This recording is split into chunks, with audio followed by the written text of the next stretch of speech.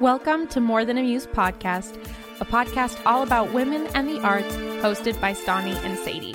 Join us as we explore what it's like being a female artist, examine modern-day problems, and educate ourselves and you on important and forgotten female artists of the past. Hello, everyone, and welcome to More Than a Muse. I'm Stani. And I am Sadie, and I'm excited to be back and recording again. It feels like it's been a while because we took last week off. I mean, we didn't take last week's off episode, but we took last week off for recording. And now we're back, so I'm excited. And you're in Nashville. I know. This is the first episode that we are doing from my Nashville apartment. It's been a crazy week.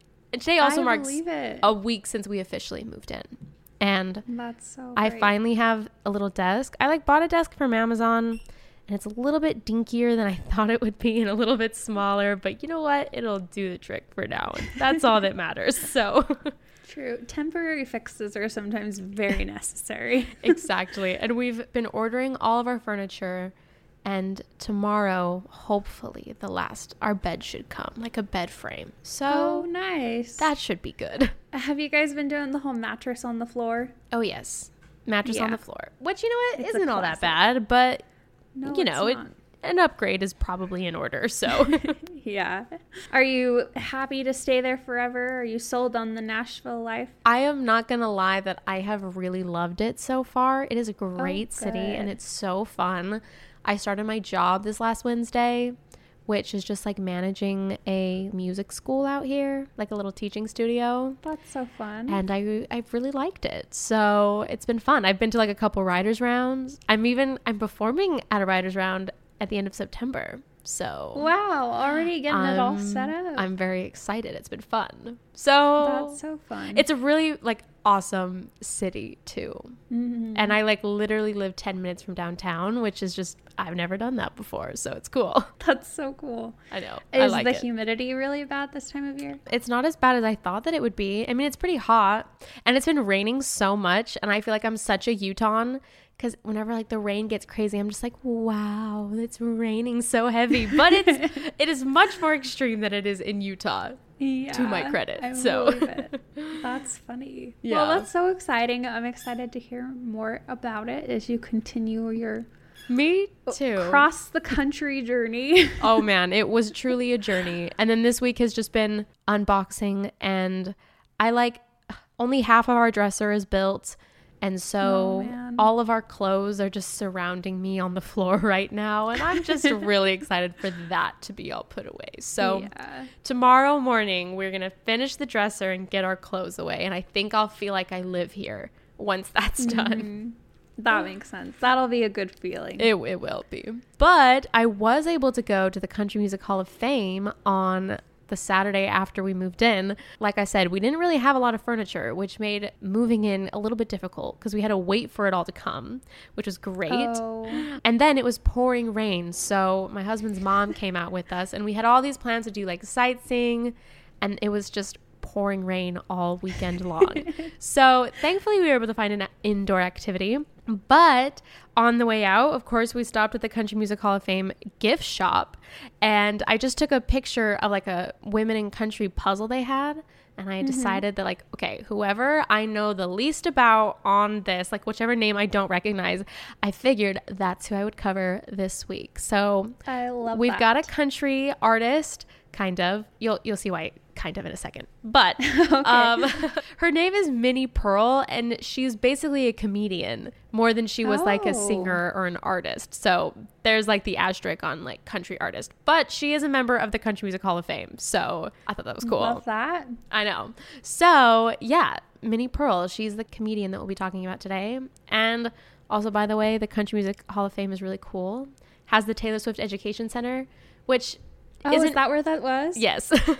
I saw your pictures of it, but I wasn't sure where that was. It was pretty awesome. I mean, it's the Taylor Swift Education Center is basically just they have a bunch of classrooms in there that they use for I think educating kids on songwriting and things like that in the museum. Oh, okay. But then they do have a couple of Taylor Swift things on display, and I was it was some of her fangirling. outfits and stuff, right? Yeah, the red coat that's from the Red Taylor's version photo shoot, and that's And in, I don't know, a part of the museum where they have like something for every single, you know, major country person, they have like her classic sparkly guitar from the Speak Now era and like a sparkly dress from the Fearless tour. And I was like, I was fangirling. So it was great.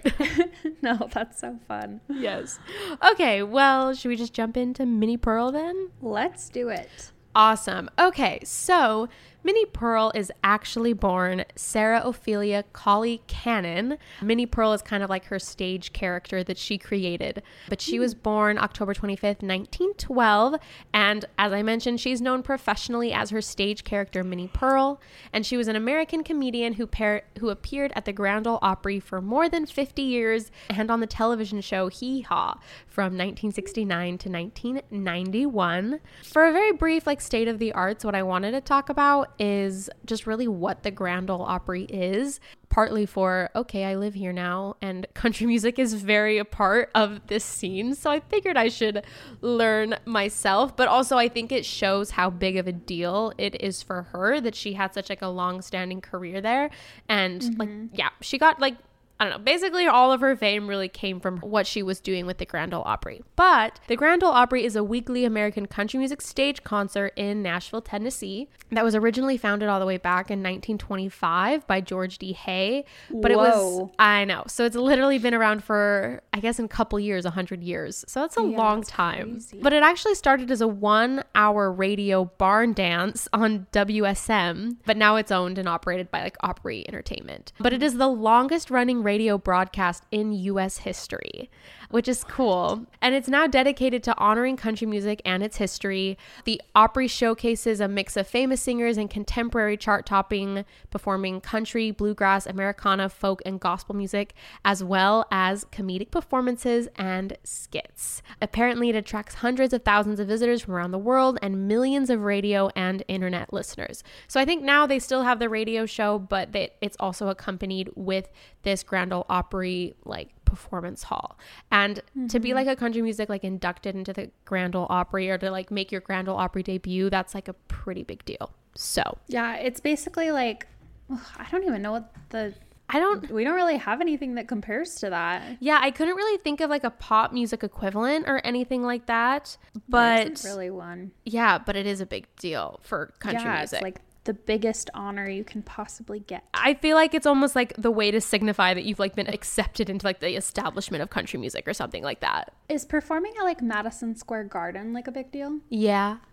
Okay, so maybe it's close to that. I would say that. Yeah, I feel Madison Square Garden is a destination for a lot of people's artists. So because Billy Joel has had a residency at Madison Square Garden for 10 years now. Oh, so kind of like that, but with country music. I could see that. Yep, I think that's a good equivalent. Which I mean, country music stars can also play at the Madison Square Garden, but I feel it's the Grand Ole Opry is a big deal. But in the 1930s, the show began hiring professionals and expanded it to 4 hours. So at first, it just started to a 1-hour thing where people could turn on and dance to, but then it expanded. They made the program a Saturday night musical tradition in nearly 30 states. In 1939, it debuted nationally on NBC Radio, and then eventually the Opry moved to a permanent home, which was the Ryman Auditorium in 1943. As it developed in importance, so did the city of Nashville, which became America's country music capital. So I think it's cool that the Grand Ole Opry was pretty instrumental in putting the city of Nashville on the map as a major music city. It said that it holds such significance in Nashville that it is included as home of mention on the welcome signs of motorists and the Metro Nashville Davidson Country Line. So it's as you're driving into Nashville, it's home of the Grand Ole Opry. So it's a big deal. That. And as I mentioned, it's remained one of country music's crowning achievements. And what I thought was cool is the phrase Grand Ole Opry was first uttered on radio on December 10th of 1927. At the time, the NBC Red Network's Music Appreciation Hour, which was a program with classical music and grand opera, was followed by the barn dance that, the Grand Ole Opry originally was. And so that evening, as the announcer was introducing it, as the show was introducing D. Ford Bailey, who was the show's first performer of the night, George Hayes said the following. He said, "For the past hour, we've been listening to music largely from grand opera, but from now on, we will present the Grand Ole Opry." And that's how it started, which I think is cute. That is cute. So, like I said, originally started as a radio show. That's what kind of Minnie Pearl started on. Then it kind of became like a TV thing that she would make appearances on. And then, you know, now it's like a music venue that is a big deal here in the Nashville area. So now let's dive into Minnie Pearl. Minnie Pearl is kind of like one of those artists where like there's not a ton of information on her, but I don't think we've done a comedian, have we? I think this is our first comedian. Betty White, kind of. Oh, yeah, that's true. But she was more like a comedy actor, not like a stand-up comedian, right? Yeah, that's true. Yeah. And Minnie Pearl pretty much just did, I think, mainly just her like comedic routine for her whole life. So anyways, the first official comedian. Well, Minnie Pearl was actually born here in Tennessee in a really small town called Centerville in Tennessee, which is about 50 miles southwest of Nashville. And she was the youngest of 5 daughters of a really successful lumber magnate is what it says, but I'm not entirely sure what a magnate is. Anyways, and her mom was just a homemaker wife, but apparently they ended up losing their fortune in the Great Depression. So I wonder if that's maybe like why they moved to the small town. I'm not sure. But she actually graduated from Ward Belmont College, which is now Belmont University, which, fun fact, is where my husband is now going. So I know, I like, as I was reading through, I like loved all the connections I was finding. So yeah, thought that was cool. And at the time, that was Nashville's most prestigious school for young ladies. So I think it maybe started as a girls' school, and then now it's, you know, everyone can go. But she actually majored in theater studies and dance. And after graduating, she originally taught dance. So I think that was maybe her focus, but she did a lot of theater acting. But at 22 years old, she was aspiring to become an actress. So she got a job as basically a director for a community theater for the Wayne P. Sewell Producing Company. And what they would do is they would travel to small southern communities and they would stage plays owned by the firm. And then this is kind of funny. So while working in North Alabama, she met an elderly woman whose amusing country speech and mannerisms inspired her to create a comic character that eventually became known as Minnie Pearl. And then her first stage performance as Minnie Pearl was in 1939 in Aiken, South Carolina. Her now famous hat, which I'll kind of talk about why that's famous, or like what the trademark of it. It was purchased downtown at Saraski Bros department store before the show, and the following year, executives from Nashville radio station WSM saw her perform at a bankers convention in Centerville and gave her an opportunity to appear on the Grand Ole Opry on November 30th, 1940. Within a week of her performing, more than 300 cards, telegrams, and letters addressed to Minnie Pearl flooded the radio station's office. And so then on December 7th, 1940, so like literally the very next week, the name Minnie Pearl appeared among the Opry cast listing for the first time in the weekly radio guide of the Nashville Tennessean newspaper, slotted in the 8:45 segment. So that's so cool. Yeah, I also saw this, like, I watched this little interview with her that she had where she talked about how she had this character of Minnie Pearl, but then once she had the Grand Ole Opry, she was like talking to a friend and he was kind of like, you need to make your character like from somewhere. Like you have to make it from somewhere so people can connect with it somehow. Mm-hmm. So it was based off of her small hometown of Centerville, but she didn't necessarily like want to make her old hometown like mad by it. Oh. So what she did is she kind of created this mythical town called Grinder Switch, was essentially just a community just outside Centerville that really didn't really consist of anything more than just Railroad Switch. Like there's nothing really there. And so that's why she like came up with that so it wouldn't offend anyone. But a lot of the characters in her little bit was definitely inspired by people from home, which I thought was cute. Mm-hmm. I also love that people like sent her letters. Like, I know. I'm sure that doesn't happen as often anymore, you know? Where like you do so well that they just send 300 cards and letters just to the radio office, just addressed to them, not knowing for sure how to get it to her. I know, I thought that was sweet too. I just love that. Mm-hmm.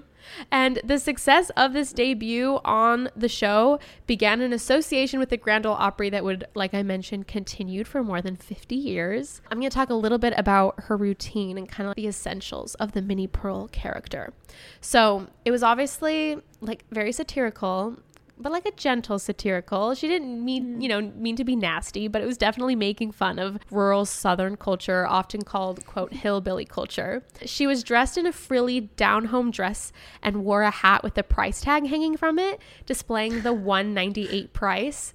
And what's funny is, again, like I saw an interview with her, which, by the way, she's obviously a very funny lady and also like very self-aware. Like she's kind of like, yeah, I created this funny character, but she seems very smart and wise. And so she told this story about how the hat became a trademark just completely by accident, because she went and bought the hat right before her show and then like actually forgot to take the price tag off. And it was just displaying this thing in the back. And and then people thought that was like so funny and like thought that was a part of the bit. And so we're like, wow, like almost like complimenting her on like how smart that was. And she kind of like talked about how like, yep, well, I guess that's it's consistent with the Minnie Pearl persona. And so that became something she would always have. And if you look up pictures of Minnie Pearl, it's like the big hat with the little price tag hanging off in the back, and it's cute. That's way cute. And actually, with the help of her sister Virginia and then coaching from the Opry's George D. Hay, she developed a full-fledged comedic character and all these jokes to go with it. She became the quintessential small-town spinster, preoccupied with chasing men and gossiping about her family and neighbors in the mythical town, like I mentioned, of Grinder Switch. She had her brother, Uncle Nabob, and sometime boyfriend. In the spring of 1942, she graduated to the elite cast of the Opry when she joined the Prince Albert Show, which was the half hour of the Opry broadcast over the NBC radio network. Not long after receiving her promotion, she added a new distinctive touch to her act, which was kind of the request of the advertising agency. I think they wanted to, kind of really make a trademark to really make this character stick. So originally she would kind of have her like little small howdy like at the beginning of it, but then she like shouted this real big like howdy, and if you watch it, it's just immediately recognizable. But it also like kind of called for an audience response. So that quickly became like one of her trademark things as Minnie Pearl, was like very animated howdy that the audience would send right back to her. She often had like a lot of self-deprecating humor involved in her unsuccessful attempts to attract a feller's attention, and in later years she would also poke fun at her age. Side note, something that I've noticed about my own Utah accent, I don't know where this came from, but I'll always say like fur. Like I forgot, like that's not even it, but like instead of just like for, I'll always say fur. And I first got called out when I was recording something. Okay, hold on, I'm looking up the lyrics to my own song because I can't remember what line it is right now, but I was recording some part of my song with the producer, and she was like, hey, you keep saying fur, can you try and say for? And it took me so many times because just instinctually I would say fur, and then she like made the joke, she's like, oh, it's just your Utah accent coming out. And then ever since then I've like noticed when I'm editing podcasts that I'll always just say fur instead of for. And anyways, just something I've noticed about myself that drives me crazy. I've never noticed it. But maybe you do it too and you don't even know. I know. I'm like, now am I saying it wrong? I don't feel like I am, but I don't know. I'm trying to think of where it even is in my song. But yeah, I thought that was funny. That's hilarious. I think every area has their things, right? Definitely. Do. And apparently, I don't know if it's like a Sadie thing or if it's a Utah thing, but that is something that is my trademark, apparently. There you go. But continuing back to her, something that I thought was really sweet is she would usually close her monologues with this exit line of, I love you so much it hurts, which I thought was really cute. Oh, that's cute. I know. I'm like, I love you so much it hurts. That's adorable. That's adorable. She's just like a cute lady. Her little hat and her tag, and she really is so wholesome. Yeah, that's just adorable. She also would sing comic novelty songs and then would often dance with Grandpa Jones. As I think the show and the character developed, they would actually like cast people as those characters, so it wasn't necessarily always a monologue. Like there was a video I watched where she was like interacting with another character from Grinder Switch, and it was really fun. Okay. Like I mentioned, she drew a lot of her comic material from her hometown of Centerville, which she just casually switched the name to Grinder Switch. I feel like that would be me like I don't know, like having my own comedic bit, but instead of saying Syracuse, I would just say Antelope Island or something, because it's like right off of it, but no one really lives there, you know, but like everyone knows that I'd obviously be making fun of Syracuse. I don't know. That's funny, but without like making people who live in Syracuse mad. Exactly. That's funny. So what I thought was funny is those who knew her though recognized that the characters were largely based on actual Centerville residents. Of course. Exactly. But it actually resulted in a lot more like traffic resulted from fans and tourists looking for Grindr Switch. So it almost like helped build up that small town of Centerville. And the Hickman County Highway Department eventually changed the designation on the Grindr Switch Road to Hickman Springs Road, because I think that's, you know, that was the name that she came up with in her little bit. So it put that small town on the map, which I thought was sweet. We're going to take a quick break just to spotlight one of our new favorite women artists. So today I'm going to do a country artist that I think is so good. She's kind of like an up and coming one. I bet you've seen her do stuff on TikTok, because she did like a pop version of Champagne Problems. I think that came out like a year ago. I mean, she's a country artist, but definitely like the popified version of Champagne Problems. But her name is Anna Voss, and her Instagram bio is just ANNAVAUS. She's honestly just awesome. I think she's such a talented artist and songwriter, and it's amazing. And I've been following her on TikTok for a hot second. She's great on TikTok. Like, her marketing is excellent. I don't know if you ever like saw the girl who was like trying to prank call her way onto the Jimmy Fallon show or like things like that. She just does like these funny, like so creative things as an artist on TikTok, and it's inspiring to me. So I would recommend her. And she also just writes really freaking good songs. So what's her username again? Yeah, sorry. It's Anna Voss, ANNAVAUS. And then on Instagram. Yeah. And then on TikTok, I mean, it's just Anna Voss Music if you want to follow her on TikTok. Spelling Voss wrong. Oh, okay. That makes sense. Okay, I found her. But yeah, she's really freaking good. Love rising country music. I swear I see a lot more country music on TikTok than any other. Yeah, I think I do too. And I like it. Which is kind of fun. Yeah, I like it a lot too. Cool. Okay. Mine is April Seelbach. Okay. That's how you would say her name. And that is her username as well. It's APRIL, April. And then Seal is SEEL. And then Bach is like the artist. BACH. I like this a lot. I love it very much. I found her on our Instagram Explore page. And our Explore page is excellent. I know, it's the best. I love her bio because it just sums up everything on her feed. But she paints, it says, painting on my pictures of places, baking cute cakes, and dreaming of the 1960s. Dreams. And that is spot on. She basically takes pictures that she took of different places and she paints on them. And the cutest they're little beautiful. Retro flower power vibes. I'm like, I need one. I know. It literally is exactly like 60s, like hippie vibes. And there's like cactuses and red rocks and like all sorts of stuff in it too. And I love it so much. And her cakes are very beautiful too. I haven't even, I need to check out her cakes. Yeah, they're down further. She does it like little dots of frosting. But they are just as like 1960s groovy, which I love. Very consistent. I love it. It's just fun. It's like bright and happy, and I love it. I think it's so creative.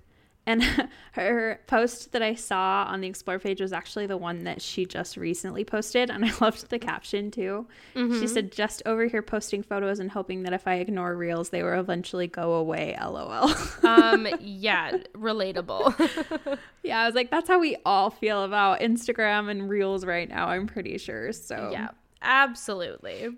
Oh, she does have prints, I think. Ooh, yep. I'm literally on her website right now. She does. Yes, and free US shipping. They're excellent. They're beautiful. Oh, these are super affordable. This is the best. 8x10 prints for $30, and in US shipping is free. So this is the perfect place to start with some local artist collections, guys. I think this is like some of the most affordable ones we've talked about. And that is not a diss. I'm glad that they are affordable. Yeah. And also, like, no hate to the ones who aren't affordable. Like, everyone's got to do their thing. But it is nice that you can support someone local and, you know, up and coming without it having to be, you know, break your bank. I like it when sometimes you can find like art to collect that's a little bit more approachable, a little bit more affordable. Like, it's a good starter. I agree. Place, you know? Mm-hmm. So you could be like, oh, I can buy an 8x10 print for $30. Well, go check out these amazing artists and DM us someone if you also have found an amazing artist that you think deserves a shout out, and we will do that. Do it. All right, now back to the show. And then she continued portraying that character Minnie Pearl for many years on television. She first did it on ABC's Ozark Jubilee in the late 1950s. In the 60s, she even was on the Carol Burnett Show and the Jonathan Winter Show, whose producer Sam Lovello recruited her for Hee Haw's cast in 1969. And then this was the long-running television series Hee Haw that was, you know, on CBS. And there, of course, she reached a much wider audience than ever before in her continuing roles. I was kind of confused by this because it says like the continuing roles as a teacher in a one-room schoolhouse, a house mother in a girls' dormitory, editor of the Grinder Switch Gazette, and the tough to get along with passenger in the Driving Miss Minnie segments. So it sounds like she was always Minnie Pearl, but then they always would just like put her in very unique situations to like be Minnie Pearl. You know what I mean?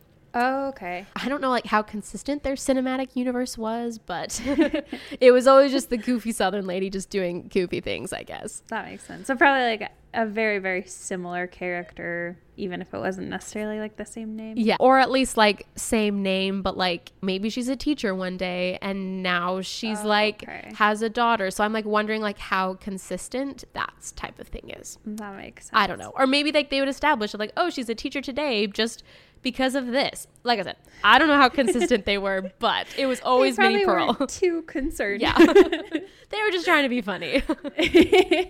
She made several appearances on NBC's The Ford Show, also starring Tennessee Ernie Ford. She also appeared as a celebrity panelist on a game show that was called Match Game in 1977 and 1978.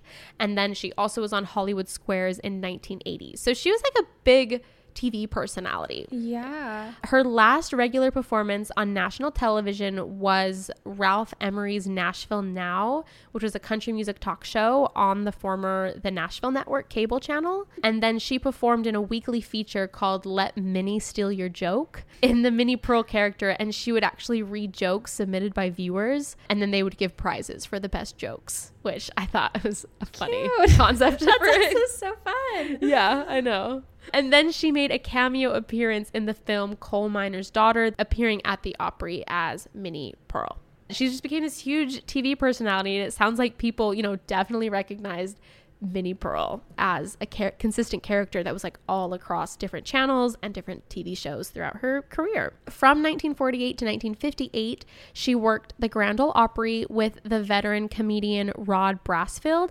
They did what was called double comedy, meaning that neither one always played like the straight man, which essentially means like, sounds like there's like one who tells the joke and one doesn't. They basically were both taking the punchline. So depending on how they felt, one or the other, you know, would be the funny one. This like funny duo lasted 10 years, and it lasted until his death in 1958, which ended their long partnership. So I love how that was like an ongoing thing that she continued doing. What was also interesting as far as like her music output, as she is technically a country music singer, I guess, she recorded a half dozen albums and about twice as many singles with such labels as Bullet, King, RCA, Everest, and Starday. But most of her records were actually the comedic monologues that she did. But when she did sing, she kind of like exaggerated the flaws in her voice. She had only one hit that was called Giddy Up, Go Answer. That was like a maudlin recitation, which by the way is like, she was very almost like emphasized like drunk speech that answered like a similar type that someone named Red Savin did. But it didn't necessarily reflect her usual comedic style, and it became a number 10 hit in 1966, but apparently she like rarely mentions that or like ever acknowledged that later on in her life.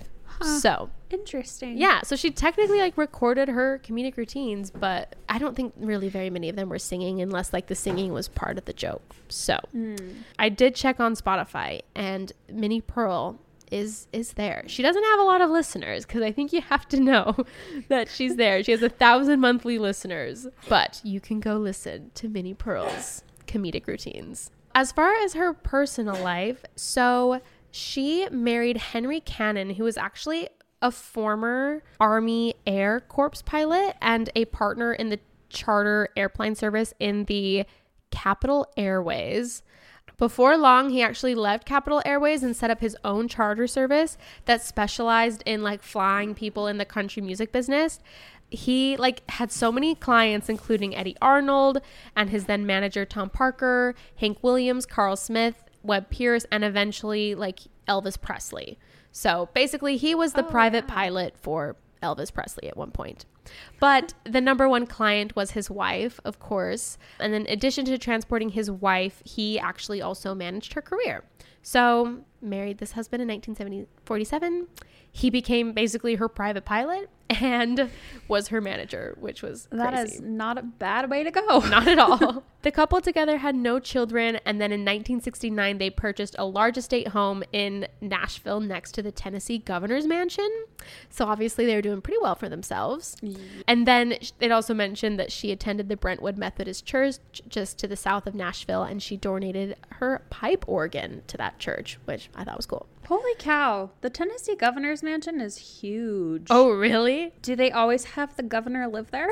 Is it like the White House? I guess. Or it's like they always, I guess, because it's Tennessee governor's residence. So maybe. That's weird. They gave him the house? Wow, we don't like our governor as much, I guess. I'm now looking at it. That is very nice. Also, today I like worked in a different office than I normally will for my job, and like I got into the rich parts of Nashville, and I was like, oh my goodness, because there are all these like little nice like southern mini mansions, and it was incredible. I mean, that is one thing about the Midwest and the South. If you don't have mountains, you can make the house as big as you want. True. There's nothing to run into. Yeah, it's just flat. Anyways, this is just kind of like a random tidbit that I thought was funny. It's not that necessary, but I thought it was funny. So there was like a chicken franchise that was like created. There was a Nashville entrepreneur, John J. Hooker, who persuaded her and the gospel singer Mahalia Jackson to like lend their names to a chain of fried chicken restaurants that was like basically created to try and compete with KFC. Okay. And initially they did well, but then the venture collapsed amid allegations of like accounting irregularities and stock price manipulation. And then this like caused like an investigation by the US like Securities and Exchange Commissions, which they did clear both Cannon and Sarah Jackson of involvement in the financial wrongdoings, but both were obviously very embarrassed by the negative publicity that came with having their name associated with that chicken restaurant. But I thought that was just like such a funny little tidbit. That is so interesting. So instead of KFC today, we could have had something completely different. We could have had Minnie Pearl and Mahalia Jackson. I don't know how their names were used in the, but I just thought it was funny. So as far as like the end of her life, so she did suffer with cancer. So she had pretty aggressive battles, I guess, with breast cancer, which like included a double mastectomy and radiation therapy. But she became a spokesperson for the medical center in Nashville where she had been treated.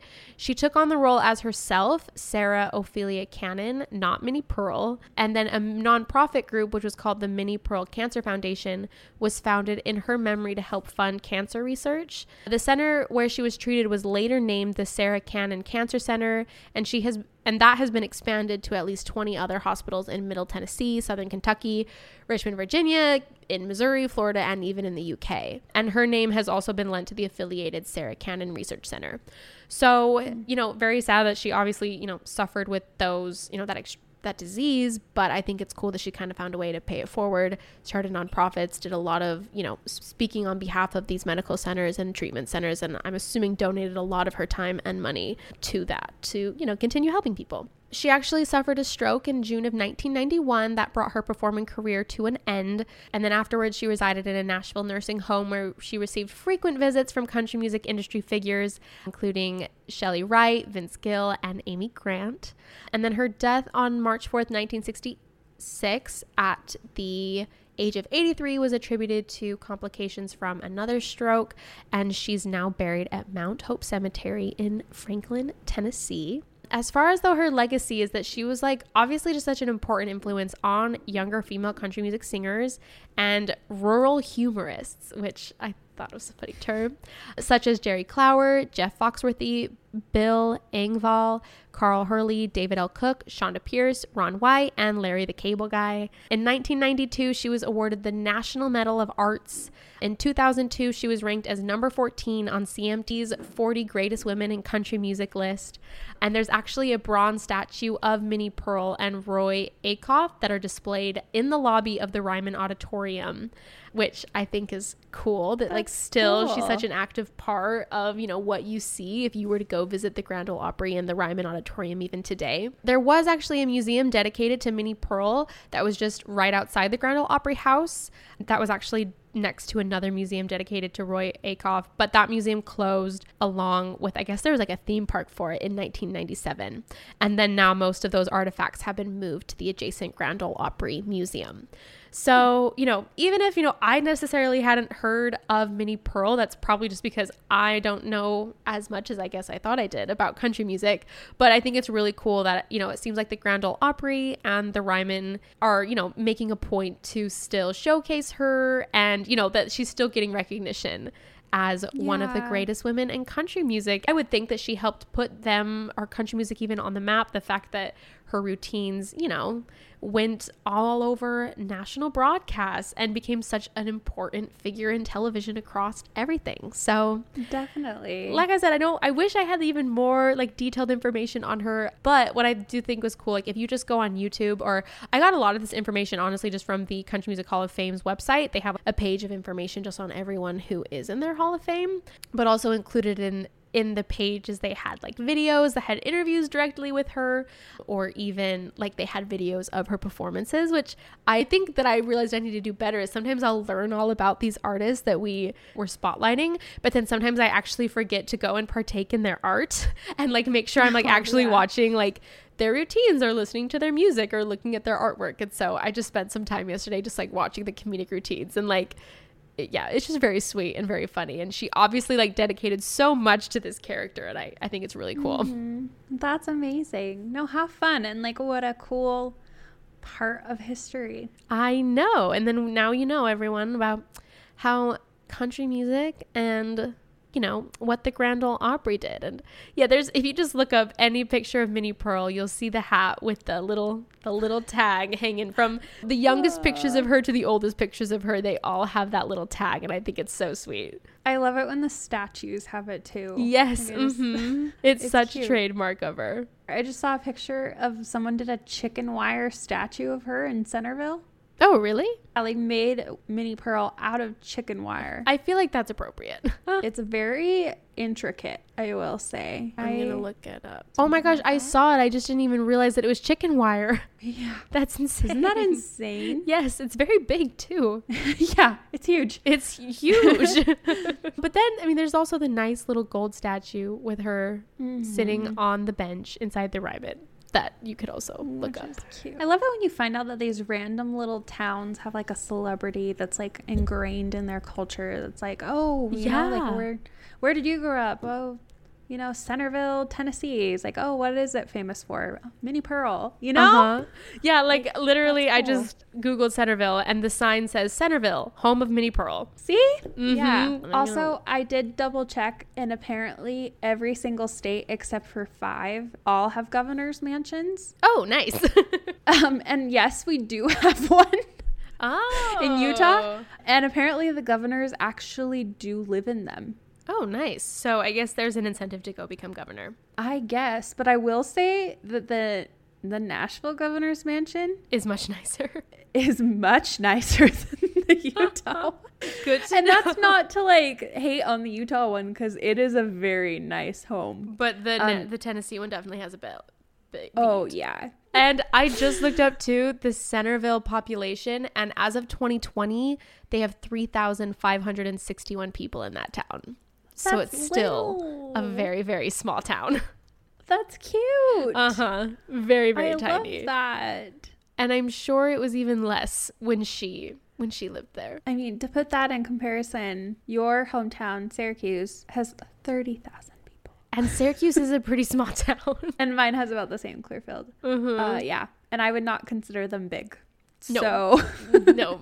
People have been asking me like, oh, like, are you from a small town? I was like, I mean, yes, but like not like a farm small town in the way that you're thinking. yeah. Like, I always just say the suburbs. Yeah, that's what I'm like. I It's mean, suburban compared to Nashville, paradise. it was a small town. Yes, very true. 600,000 people. Yes. Well, anyways, there is Mini Pearl. Sorry, it's a shorter episode today, but I, had to spotlight a fellow now Tennessean. So how exciting! No, and I love that, like, your first week in Nashville, you were already at the Country Hall music. I mean, I was Country definitely Country pushing Music to go to Hall. it. There we So- go. I could not figure out what order those words went in, but you were already Yes. looking for a female artist, that you I didn't know much was. about. I know. I literally was like taking pictures of all these displays of like, ooh, potential one to cover because I don't really know a lot about them. But I'll love pace that. myself. Don't worry. It won't just be a Yeah. country music artist from here on out. Hey, that's okay. I swear, like, that's one of my favorite things about doing the podcast is I'm constantly screenshotting things. Like, an Yes. article will pop up and it's like, little known female artist. And I'm like, Excellent. Yep. saving that. I love it. Yeah. Okay. Cool. Well, thanks for talking about Mini Pearl. You're I'm welcome. so excited about that. I'll have to remember to go check out some of her performances. And of course, we'll have more pictures, some video of Mini Pearl. If I can Excellent. pull it off, we'll see. Cool. Well, thank you everyone for being Yeah. here, and we will be back next week. Goodbye. Goodbye.